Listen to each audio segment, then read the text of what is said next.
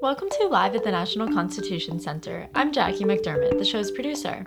Last week, Dorothy Wickenden, author of the new book The Agitators, Three Friends Who Fought for Abolition and Women's Rights, and Thavolia Glymph, author of The Women's Fight, The Civil War's Battles for Home, Freedom, and Nation, joined Jeffrey Rosen. They discussed the fights for abolition and for women's rights, and the relationship between the two movements. Here's Jeff to get the conversation started. Dorothy, I want to begin with you to congratulate you. The New York Times just posted today its review of your new book, The Agitators, which it rightly called a masterpiece. And you tell so vividly the story of three women who have not been attended to before you discovered their friendship. Martha Wright, Frances Seward, and Harriet Tubman. Tell us why you chose to write about these three women and who they were. Thank you, Jeff. What a great introduction and what a roster of coming events. I can't wait to tune in. So my three protagonists, Frances Seward got married at the age of 19. She was an aristocratic young woman, born and grew up in the town of Auburn, New York. And she came to women's rights and abolition through experiences that she had herself. And she had to kind of break away from the very traditional upbringing she had, which she did with the help of these two women who became incredibly influential in her life. So the second, Martha Coffin Wright, happened to live around the corner. Auburn was a very conservative industrial town, peopled by lawyers and bankers and entrepreneurs. And they immediately discovered that they were the two outliers in town. Martha was a Quaker by birth and very much by sensibility. She was just absolutely anti-slavery. And her older sister, who was 14 years older, was Lucretia Mott, who was a world-renowned human rights advocate and reviled, I might add. So she was younger. Martha, so much younger, was very much influenced by her older sister, who was quite formidable. But Martha herself was a rebel from birth. She just didn't like the strictures that were put upon women in the 19th century. They were supposed to keep to their separate sphere, which meant the kitchen, basically, where they cooked, cleaned, and they took care of their children and took care of their husbands. And she thought that was ridiculous. And again, influenced by her older sister, Lucretia. So in 1849, everyone has heard of Harriet Tubman. Harriet Tubman liberated herself from slavery on the eastern shore of Maryland. She walked alone out of slavery to Philadelphia, a distance of about 100 miles. And she got there, she found herself a place to live and a job, and quickly got to know all of the abolitionists in town, one of whom was Lucretia Mott. And she became very close to Lucretia Mott, and eventually Lucretia introduced her to Martha, and Martha introduced her to Frances, and that was the beginning of this collaboration and what became a really intimate friendship among the three for the rest of their lives. Thank you so much for that riveting account of their meeting and their friendship. And I can't wait to ask you more about each of them. Thavolia Glymph, your book is path-breaking because it emphasizes the fissures among white and Black women, including those in the North and the South. Tell us about those divisions of race and class, which others have focused on with less precision and specificity, and broadly help us understand, was the improbable friendship that Dorothy Wickenden described so memorably unusual in uniting these white women with Harriet Tubman? Or were there similar friendships throughout the war? Well, first of all, thank you for having me, and thank you, Dorothy, for this extraordinary book.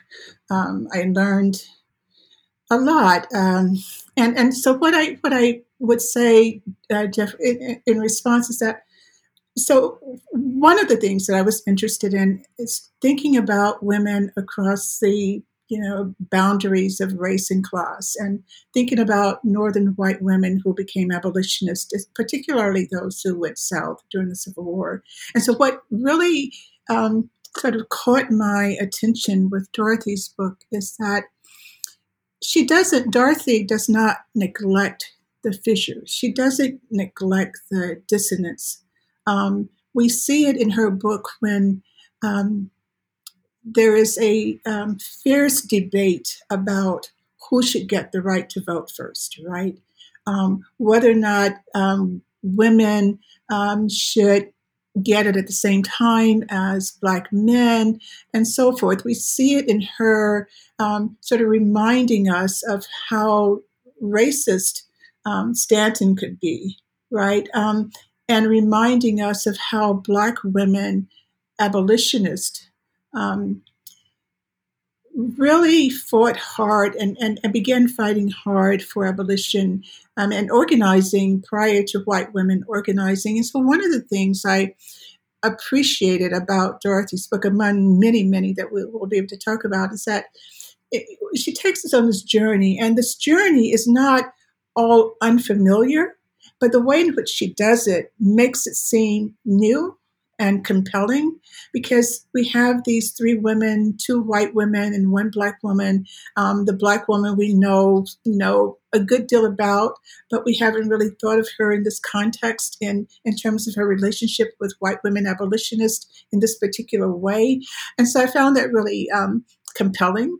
And I found that the entire book it's like breathtaking, because even when, as I said, even when the material is not new to me, the way in which it is put together makes it new and fresh and compelling. And a lot of it was new. I didn't know about Frances as much as I learned about Frances, which is really fascinating.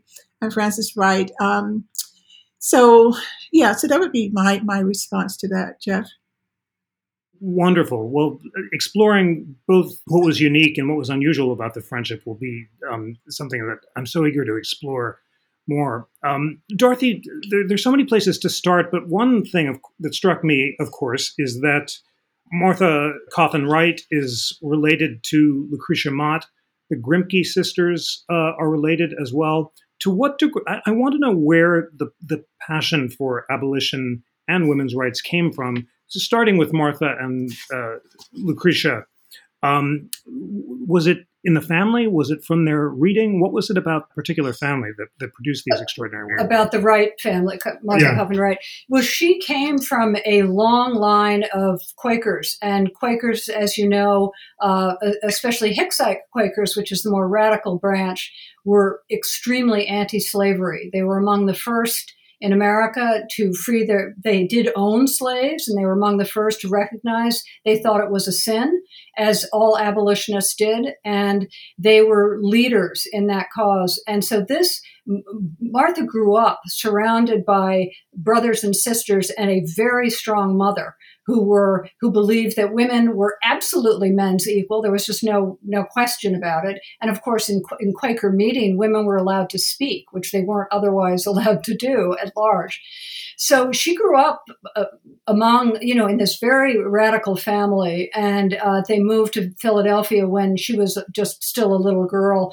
But the circles they traveled in were very small, because they were not welcomed among what would be called polite society, because they socialized with Black Americans, and that was just considered completely unacceptable. So this was who Martha was, and she happened to have this extremely forceful and sardonic personality. And so when she allowed herself, finally, it took her a while to find her voice, but when she did, initially she just let her aggravations out in her letters to Lucretia. She just hated being a stay-at-home housewife. She hated just she had 6 children, taking care of them, all day, every day, and then having to answer to her husband's demands at the end of the day. And she worked until 11 or midnight. Her husband had long since gone to bed. So all of this was brewing in her. And then in 1848, Lucretia Mott was in upstate New York, and they were invited to a small gathering of friends in nearby Waterloo. And there, it was 1848, July, and it was 5 women, and young Elizabeth Cady Stanton was there. And these women started talking about how much they hated their lives and how unjust the laws that privileged white men had created for Americans, how unjust they were, and they talked about doing something about it. Lucretia Mott had been an activist in anti-slavery circles for a very long time at that point, but there had never been a national women's rights convention. So they organized the Seneca Falls Convention, which took place 10 days later, and one of the first people they invited was Frederick Douglass, who had started his newspaper, the North Star, in Rochester. And he himself was only 10 years out of slavery, but was already a world-renowned and reviled abolitionist. So at that convention, Martha immediately befriended Elizabeth Cady Stanton and Frederick Douglass, and that was the beginning of her kind of entry into radical politics. Wow. How important to signify that year, 1848, as a turning point, and the importance of Seneca Falls. Savolio, you begin your book by quoting from a group of Maryland women in 1861 who were addressing Winifred Scott and calling on white men to remember women's natural rights and hear their agonizing cries for the protection God has entrusted to man on our behalf. They're invoking the language of natural rights and the Declaration of Independence, of course, to defend the slaveholding system and their own privilege as white women.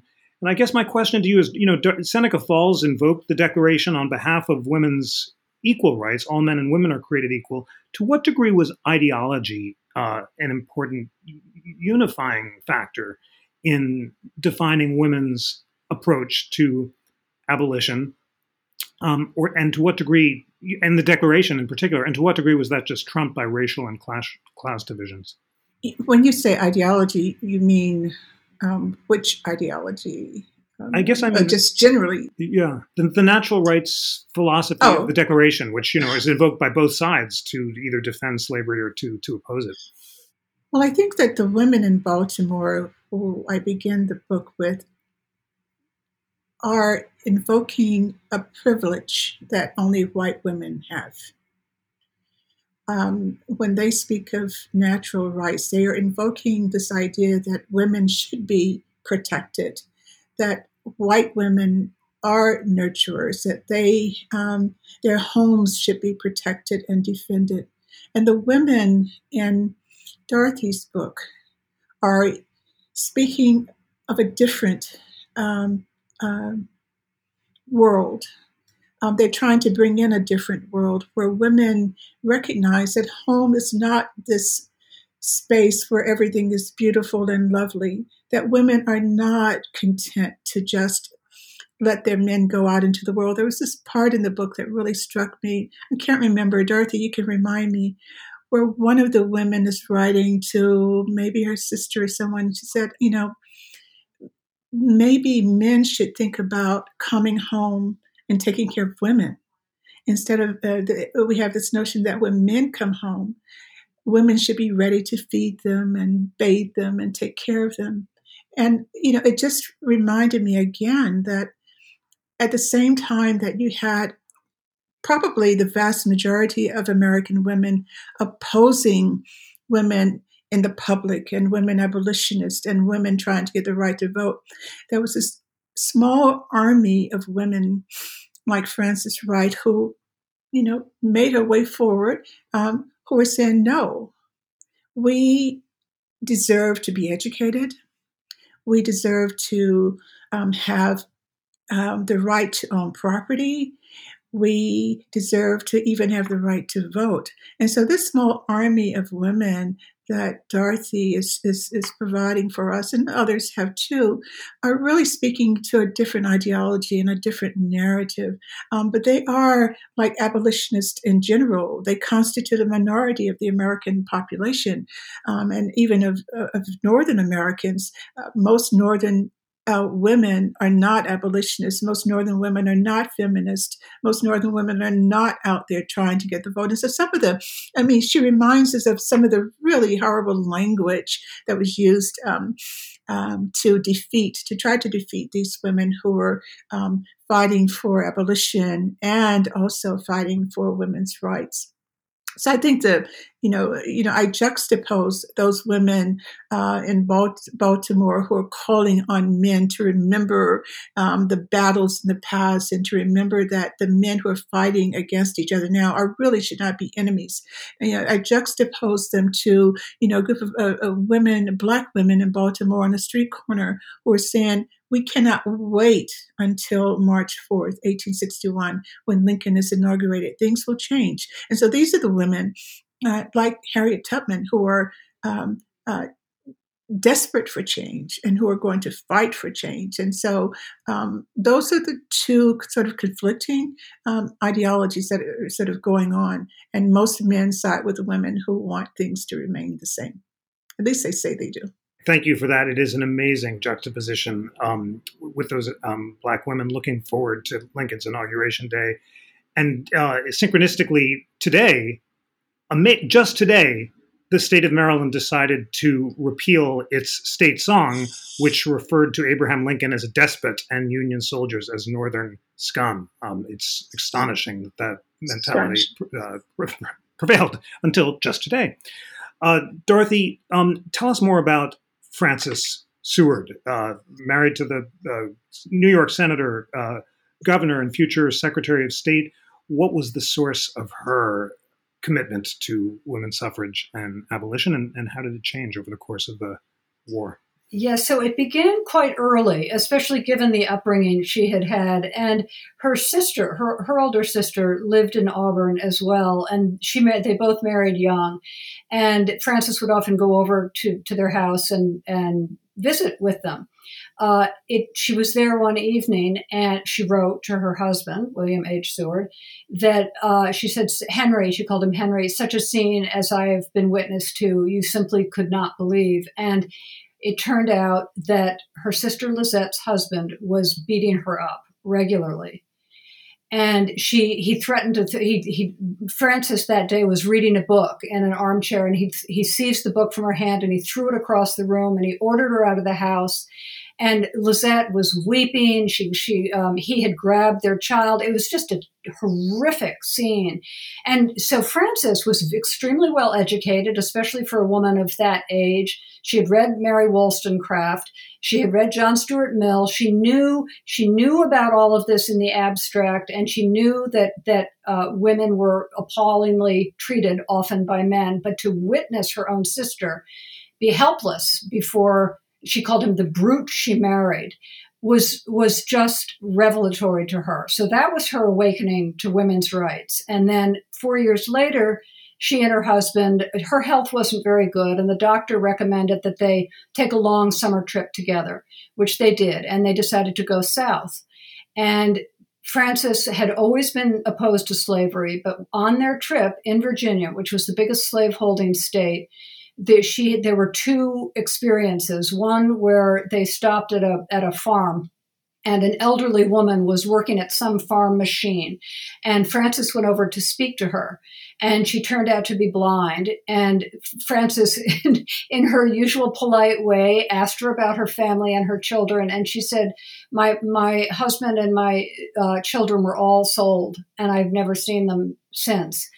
And Frances said, well, how do you put up with such sorrow? And the woman said, well, this is just what God has given us, and we have to accept it.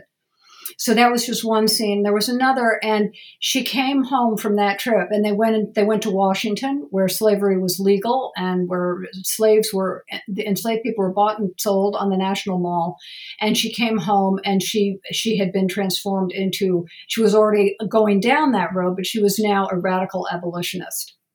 Extraordinary, the importance of that encounter with domestic violence, and also her deep reading of Mary Wollstonecraft, and so striking that as her daughter is preserving her correspondence at the end of her life, after she's died, you note, she refers to Frances's penetrating readings of Jefferson, Dickens, Martineau, and many other public intellectuals they'd known over the years. And Henry says she loved knowledge because it disclosed the treasures of truth. Yes, I love that line. It was really moving. And would love to, and it must have been very moving to read those letters as well with the account of those authors. Thavolia, your book has been called pathbreaking for perhaps more than any work in recent memory, writes Misty Harper. You thoughtfully analyze how the Confederate project allowed poor white women access to vaunted white womanhood. You reveal that poor white women often resented the Confederacy as an institution that called on impoverished white people to sacrifice the most for the failing war effort, and you chronicle vicious classism, elite white women growing indignant at the poor corn women demanding welfare from the Confederacy, and also the paternalism that distorted some of the white women abolitionists who had a rather protective attitude toward enslaved people. So tell us about those jarring but important classist tensions. Sure, thank you. So I think we historians have written quite a bit about class conflict, right, in the South during the Civil War, about the yeoman farmers and the poor white farmers and the poor white women who, struck for bread because they were hungry and whose husbands were gone and they were, their families were starving. And I wanted to move that conversation beyond just thinking about these women as, going to the market in Richmond and demanding bread. But I wanted to think of them really in a more human and humane way, about their everyday lives and how difficult it was for them. For now, they see so clearly that poor white people in the South are even more looked down upon than they thought they were. They are dealing with the brutal hatred of rich white people during the war. And in turn, poor white people demonstrate their contempt for slaveholders. And I wanted to put that, really out there in a different kind of way, to show that they're just not sitting back thinking, okay, we're going to support this a project to build a new modern slave nation, and not resist it, because we really don't have an interest in this project, a political interest or a financial interest. And so that was my goal there. And when I read Dorothy's book, it reminded me, and Dorothy talks about, and Frances in particular, who came from a well-to-do a family who had servants, right, Dorothy? And so, I thought about, like, who were these women in her household, and what was her relationship to these women in her household who cooked for her and cleaned for her and made other women jealous of her who didn't have these things. And so in my book, I try to think about what a difference it made if you were a woman abolitionist and you did have servants. You could travel because you had someone to take care of the kids or to cook and clean for you. And how it made abolition a kind of a class project. So how many poor white Northern women are abolitionists was kind of in the back of my mind when I was doing this work, my own work. And it was in the back of my mind, too, as I read Dorothy's book, which made it, sort of brought it to the forefront again, that to do this kind of work, whether you're Black or white abolitionist, you had to have, or you needed resources. Harriet Tubman is an exception. right? I mean, she's an exception in all kinds of ways. She doesn't really care about money. She just has this, she's just compelled to do the work she knows has to be done. She lives from, day to day often without money. And her abolitionist friends do help her out to get a home in Auburn and so forth. But most abolitionist women are not Harriet Tubmans, right? Except the only ones that I would say are Harriet Tubmans would be the enslaved women who are abolitionists, but tend not to be called abolitionists. And they don't have resources. They have no one to take care of their dishes or their clothing. But they're abolitionists. But in terms of women who are not enslaved, it took some resources to do this kind of work, which is not to denigrate that it took resources, but to admit the fact that it did.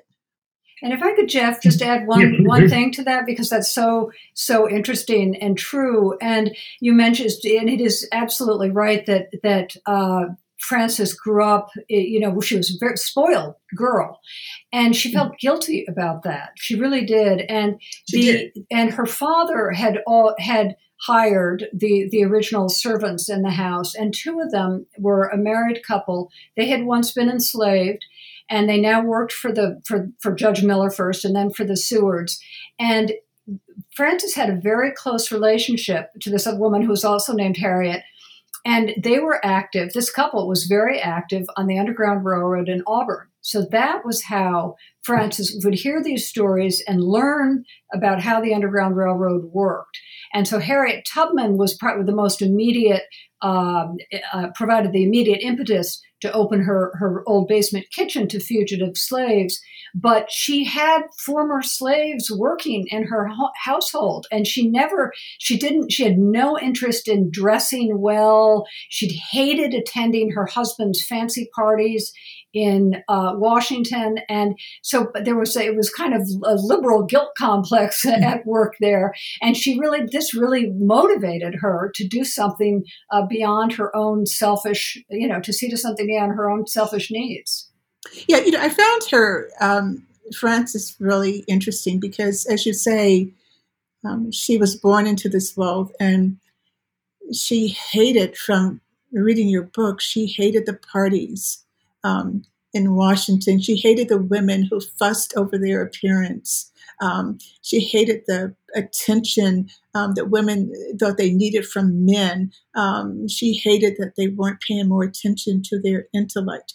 And she did have this couple that you mentioned who had been hired by her father, and then she hired them later, living with her. And they, this Black couple that worked for her were themselves agents, right, on the Underground Railroad. So there's this really powerful story just in that little tidbit of this white woman abolitionist who employs this couple who are also abolitionists, and they are working the Underground Railroad. And so you get to see in that part of the book, and as well as elsewhere, the kind of integration that's taken place, the way in which, I think Jeff pointed this out at the beginning, which is that none of these women are operating in a vacuum, right? And so it takes, to work the Underground Railroad and to be an abolitionist takes courage, first of all, and political awareness. And it takes knowing that you can rely on and trust people. And Tubman, as you and others have pointed out, people how important that could be, that you really, really did have to trust those people. Yes, and it was the Underground Railroad, which operated with incredible success, very few betrayals for almost 50 years, really depended, as you say, on this absolute trust. It was this very, even though they were spread out across the country, including into the Deep South, members of the Underground Railroad, they depended on all these contacts along the way. And it was this wonderful kind of experiment in democracy, where it was actually a real democracy, because you had white men and Black men, enslaved people and free Blacks, and upper class women like Frances Seward, and middle class women like Martha click off and write. And somehow it all worked. There was no real hierarchy there. Everyone had to work together and believe in each other to make it succeed. And it really did. And Tubman had a very keen sense of whom she could trust. This was developed, from the time from birth of necessity, and she could see immediately that Lucretia Mott and Martha and Frances were people who shared her fundamental beliefs about human freedom. If I could just say one other thing, Jeff, that I think is really important about this book, Dorothy's book, is that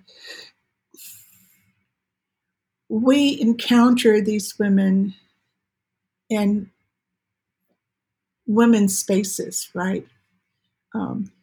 What we sometimes around kitchen tables, and we encounter them in relationship to big questions, big political questions that are agitating the country. One of the more sort of interesting moments in the book is when you talk about the Compromise of 1850. And I don't remember the exact words that you use, but you talk about how that really galvanized Harriet Tubman, for example, to begin to make her trips back to Maryland to get her husband, who of course did come, and her other family members. And so, and not only does Harriet come in there, but you sort of open the book up to the wider world, right? The politics of it all. So these women appear not simply to be working on their little projects, but they're part of a larger project to stop the expansion of slavery, to defeat this notion that the United States should be an empire of slavery, to help women see the ways in which they have been discriminated against, and to see how paths that they can get out of the situation, even though most are not willing to take that road at that particular moment. So I really appreciated the big picture, always tying into the kitchen table, and not everyone can do this well, and not lose, the reader doesn't lose sight of the small family pains, right? The loss of a child, we can actually see Tubman walking 300 miles. We can see how hard it was to not be able to save a child who had tuberculosis. And so those intimate moments, family moments, joined with the moments where women are coming together in larger groups, and that joins with the bigger political story. And I appreciated that. And one of the things I wanted, if I could, Jeff, to have you talk a little bit about is, you take us from the first women's convention to the 11th. I think the 11th was in 1866. And so over that period of time, how do you see women, white women, like changing, making progress? How do the issues that they're addressing in what's the first one, 1830? Well, 1833 was the American Anti-Slavery Society, when women weren't allowed to join, and then women were just beginning to form their own anti-slavery societies, and many of which were integrated by race. So, well, I think I'm thinking of the one in 1837, the national, the Women's National Anti-Convention, and so from 1837 to 1866, right? 3 decades. How do you see them sort of changing in terms of what they wanted and how they're going about trying to get it? Well, there a great deal happened in those years, of course, including the Civil War. So it's hard to summarize. But one thing, when you mentioned that meeting in 1866, that I'd love to focus on, because I think it shows it shows how much Martha has changed and how far the women's rights movement has become. So during the Civil War, women suspended their activities on behalf of women and went all in for abolition, including launching a massive campaign, the biggest petition campaign ever on either side of the Atlantic, to pass the 13th Amendment. And Elizabeth Cady Stanton, Martha Coffin Wright, and Susan B. Anthony were at the forefront of that movement. But in 1860, you mentioned the convention, the 11th convention in 1866. So the war is over, and the women's rights advocates decide, okay, we can now have a convention again, and they do in New York. And Elizabeth Cady Stanton and Susan B. Anthony and Martha all hope it's going to be an occasion to bring everyone together, abolitionists, Black women, Black and white men, and make, again, sort of think about human rights, broadly speaking. But at that point, it was the 14th Amendment was beginning to be discussed in Congress. The tensions that had always been present among abolitionists and certainly within the women's rights movement suddenly became clearer. So Ellen Watkins Harper, who was a 41-year-old Black poet, activist, women's rights activist, abolitionist, spoke after Elizabeth Cady Stanton. And Stanton was, this was going to be her great moment. In fact, to me, the stellar speech at that convention was by this amazing Black woman who said, "You white women speak of rights. I want to tell you about wrongs." And she gave this stunning speech.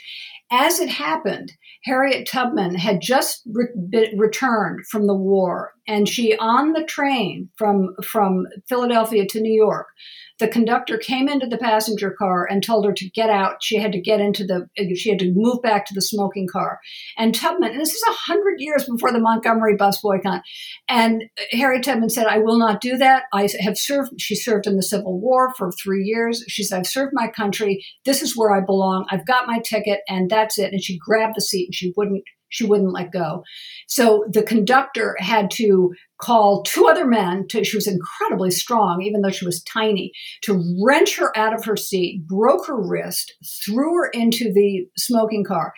Ellen Watkins Harper knew about this incident, and she talked about it at this convention. And she said, "That is a disgrace to our country." And she said, "The same thing just happened to me on the train, and we will not stand for this." So it was suddenly she had completely stolen the show. Elizabeth Cady Stanton was, sort of put in the background, and this incredibly forceful Black woman was saying, "You know what? We have something to say here too." Yeah, I mean, I think this story is really important. Tubman, this woman who's given so much to her country, not being able to ride the cars that white women ride. And of course, this was the story that so many Black women were telling before the war and during the war and after the war, and certainly was the kind of experience that inspired Black men who became politicians during Reconstruction to push for changes in public accommodations to make them equal for all people. So yeah, that's a great story. I mean, I love Frances Harper, and it reminded me too. I was just thinking as you were speaking of the wonderful work, recent work of Martha Jones, Vanguard, who's also reminding us that these Black women were really out there in the vanguard, pushing for change. In the way they were treated in the public spaces and in private spaces. So your book and telling that story again is a great reminder of how poorly Tubman was treated and how, despite her accomplishments, and how other Black women stood up for her, like Harper, and said, "No, we have something to say here." our experience is quite different from white women's experience. And so I don't know how you did all of this. So to bring so many stories together. I mean, I love stories, to tell stories, but it takes a special knack to bring them together in a coherent way when they're coming from so many different places. So thank you. A lot of trial and error and many years. Yeah. Hearing you in conversation with each other is riveting, and it would be wonderful you'd continue, but I'm so glad that Thavolia focused us on that 1866 convention, because, as you've both been describing, that was really the beginning of the fissures in the movement among African American men and white women, and between African American women and white women, and also among those groups. So, Dorothy, why don't you tell the story of those fissures where the Stanton and Anthony come together with the American Equal Rights Association, claiming that the rights of Black people and women have the same civil and political status, but then the whole thing really fractured. Why did that happen, and what happened? It was really a terrible moment, and it brought out the absolute worst in Elizabeth Cady Stanton and Susan B. Anthony, and it happened soon after that convention. So that convention, which they hoped would bring everyone together, in fact, was the beginning of this schism. And Susan B. Anthony and Elizabeth Cady Stanton had felt very strongly that during the war, when they had suspended their conventions, that they were fighting with everything they had on this massive petition campaign, which was very successful, to get the 13th Amendment passed, with the understanding that when the war was over, all of their abolitionist friends, they all worked quite closely together up until that point, that they would do the same for women. And they somehow were unable to accept the fact that after the war, there were Black men and Black women who had been technically freed from slavery were not actually freed from slavery, and Black men in the South were being lynched. They desperately needed the vote, desperately. And as Ellen Harper said, as much as white women need this, Black women and Black men need it more.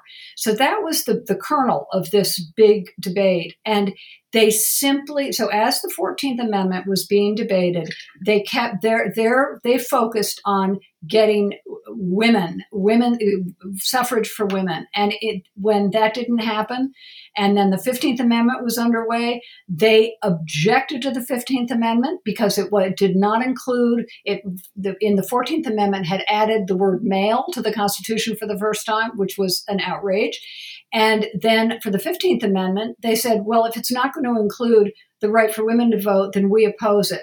And I think it was Stanton who said, I object, I object, I object. And worse than that, they became all-out racists. So they accepted funding from this crazy man who was like an early Donald Trump to start their own newspaper. And it became this racist rag. And they kept saying over and over again that white women deserved the vote more than Black men.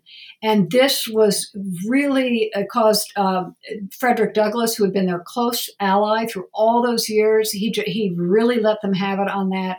And so they broke apart, started their own women's organization, and Lucy Stone started another one because she wanted to advocate for the 15th Amendment. And it took many years, and it was beyond the scope of my book. I only deal with that in the epilogue, but took many, many years for those groups to come together again. And in the very end, in 1888, when Stanton and Anthony were starting yet another women's organization, an international group, they invited Douglass to speak, and he just gave this incredible tribute to these women who had been so dreadful. And he said, what we did in achieving emancipation was to be commended, but what it took for women to achieve their rights was even more remarkable. That was an incredible speech, and it was. Forgive me, I'm so eager for your reaction to Thavolia, but it was. I think it was one of the last speeches of Douglass's life, and that tribute to it was in his obituary, and that tribute is so striking. He's saying it was even braver for women to stand up for their own rights. I know. I still can't quite get over it, and it just shows his just how he was able to rise above this kind of internal pettiness. And by the way, so was Tubman. It was really remarkable to see that she, unlike Martha, who was completely tormented, caught between her friend Frederick Douglass and her support for what he stood for. She did not agree with Stanton and Anthony, but her very close friendship with those two women. So the fact that Douglass was able to put that aside, and that Harriet Tubman was able to put aside that extraordinary nastiness, and go and speak before Anthony and Stanton's group, was just remarkable. Favolia, was this fissure, as they say, overdetermined? I mean, your entire book is about the fissures, the class and race fissures among women and men and so forth. So were you surprised, as they say, or in other words, did this have to do with the personalities of Katie Stanton, or would it have happened even if there had been less racist white women in charge at that time?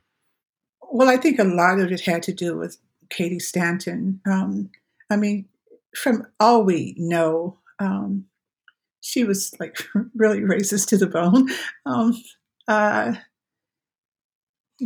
She didn't think that Black men or Asian men, she talked about them too, were as qualified to vote or qualified at all to vote as she was, or women like her. And perhaps if the movement had a different leader, it might have had a different kind of result or impact at that moment. And when you were talking about Douglass, Douglass has so much integrity, so he can go back to them and say, I am still for women getting the right to vote, after he had said a pretty point blank to Stanton. And you, Dorothy, this is a famous quote from Douglass, where in response to in response to Stanton and Anthony's starting this paper, The Revolution, Douglass said, when women, because they are women, are hunted down through the streets of New York and New Orleans, when they are dragged from their homes and hung upon lampposts, when their children are torn from their arms and their brains dashed out upon the pavement, when they are the objects of insult and outrage at every turn, then they will have an urgency to obtain the ballot equal to our own. So that's, I think, in 69 about. And he can come back because for him, the question of whether or not women deserve the vote has not changed.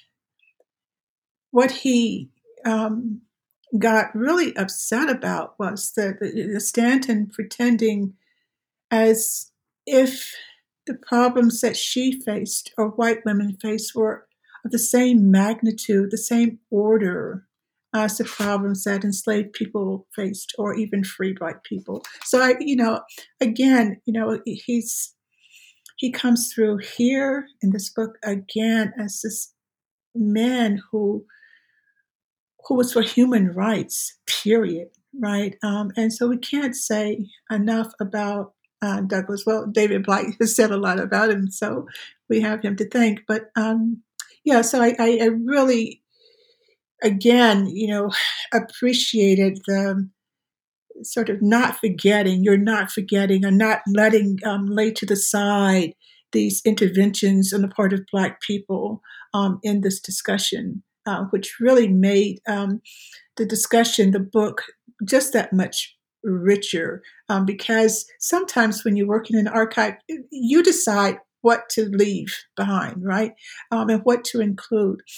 And you could have written a book about three women and their interactions, their views about life and love and marriage and politics without the messiness. But you didn't neglect the messiness. And so that to me is really important. We have just 5 minutes left, time for one intervention each. I know time is flying by, but hearing each of you in conversation with each other is just so memorable and moving. I think I'd like each of you to ask the other a final question, because I know you have lots to ask each other. So, Dorothy, what would you like to ask Thavolia? I am really curious about what you're working on next. Where has your work taken you? If you don't mind talking about it. No, I don't. As people who know me will know, I've been working for too many years to count on a book on Black women refugees during the Civil War. That's now become a book about Black women refugees going back to the American Revolution. But that's been my pet project for several years. So I'm turning now to that project, and I'm about finished with another project, which is a history of Confederate officers who joined the Egyptian army during Reconstruction and their experience in Egypt. So it's about race and sort of imagining the South in a different space as these men who are now broke and poor and, take off their Confederate uniforms and put on Egyptian uniforms. And there's some Northern officers with them too, but I'm more focused on the Southern officers. So that's what I'm trying to finish up now. It sounds fascinating. So I'm so glad you asked, and I know we all can't wait to read that, Thavolia. What an amazing topic. Thavolia, what is your final question to Dorothy? And we'll give Dorothy the last word. So, Dorothy, again, thank you for this amazing book. And I'll ask you the same question. You've written 3 books now. When I got the invitation to do this project on your book, I thought I need to read everything she's written. And so I have. And now I want to know what you're up to next. Oh, I was afraid. As soon as I asked you that question, I knew this was coming. So this is a total cop out, but I'm still sort of working through this book. I'm on my book tour now. I do have some sort of half-formed thoughts in the back of my mind, but I'm not sort of ready yet, and I haven't researched them. So I think I just have to end on that. That's fine. Well, we do have enough time to then, Dorothy, for you to leave our rapt audience with the final thoughts you'd like them to think about as they contemplate the incredibly important topic of your new book, The Agitators. Yes, this is something I thought about. This book took me 7 years to write. The country has gone through a number of very dramatic periods as I was writing it. It was Barack Obama was president, and when I started it, I was full of hope about where the country was going. Then it looked as though we were going to have our first woman as president. That did not happen. And most recently, in recent years, watching where the country is going has been so disturbing to me because it is so reminiscent of the 1850s.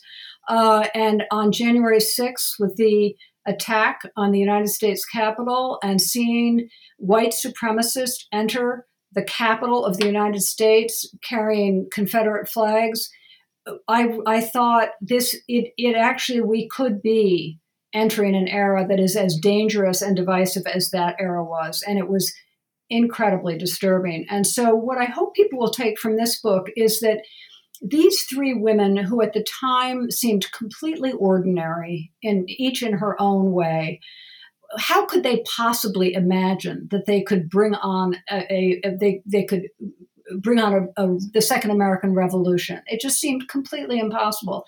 And yet they were utterly dedicated it was not long after the Declaration of Independence had been signed, and they were committed to the words in that document, and they saw the flaws in the Constitution, and they were determined to change that, and they did. And so some of the grassroots movements we are seeing today are really an outgrowth of what those women and all of their friends were doing. So Black Lives Matter, the Me Too movement, and the work that Stacey Abrams has been doing in Georgia, all of this is really important in a democracy. And John Lewis, the great John Lewis, wrote a piece right before he died, and he said, democracy is not a state, it is an act. And when ordinary people do extraordinary things, they recreate the vision of what America has to be. Thank you so much, Dorothy Wickenden and Thavolia Glymph, for a riveting, memorable discussion of the women's fight, of the Civil War battles for home, freedom, and nation, and the agitators, three friends who fought for abolition and women's rights. Thanks to the McNulty Foundation and the Ann Welsh McNulty Institute for Women's Leadership at Villanova. And thank you, friends, for taking an hour this evening to educate yourself about history, the Constitution, and women's rights. Thanks to all, and hope to see you soon. Thank you, Jeff. Thank you. This episode was produced by me, Jackie McDermott, along with Tanea Tauber, John Guerra, and Lana Ulrich. It was engineered by Greg Scheckler. Please rate, review, and subscribe to the show on Apple Podcasts or follow us on Spotify, and join us back here next week. On behalf of the National Constitution Center, I'm Jackie McDermott.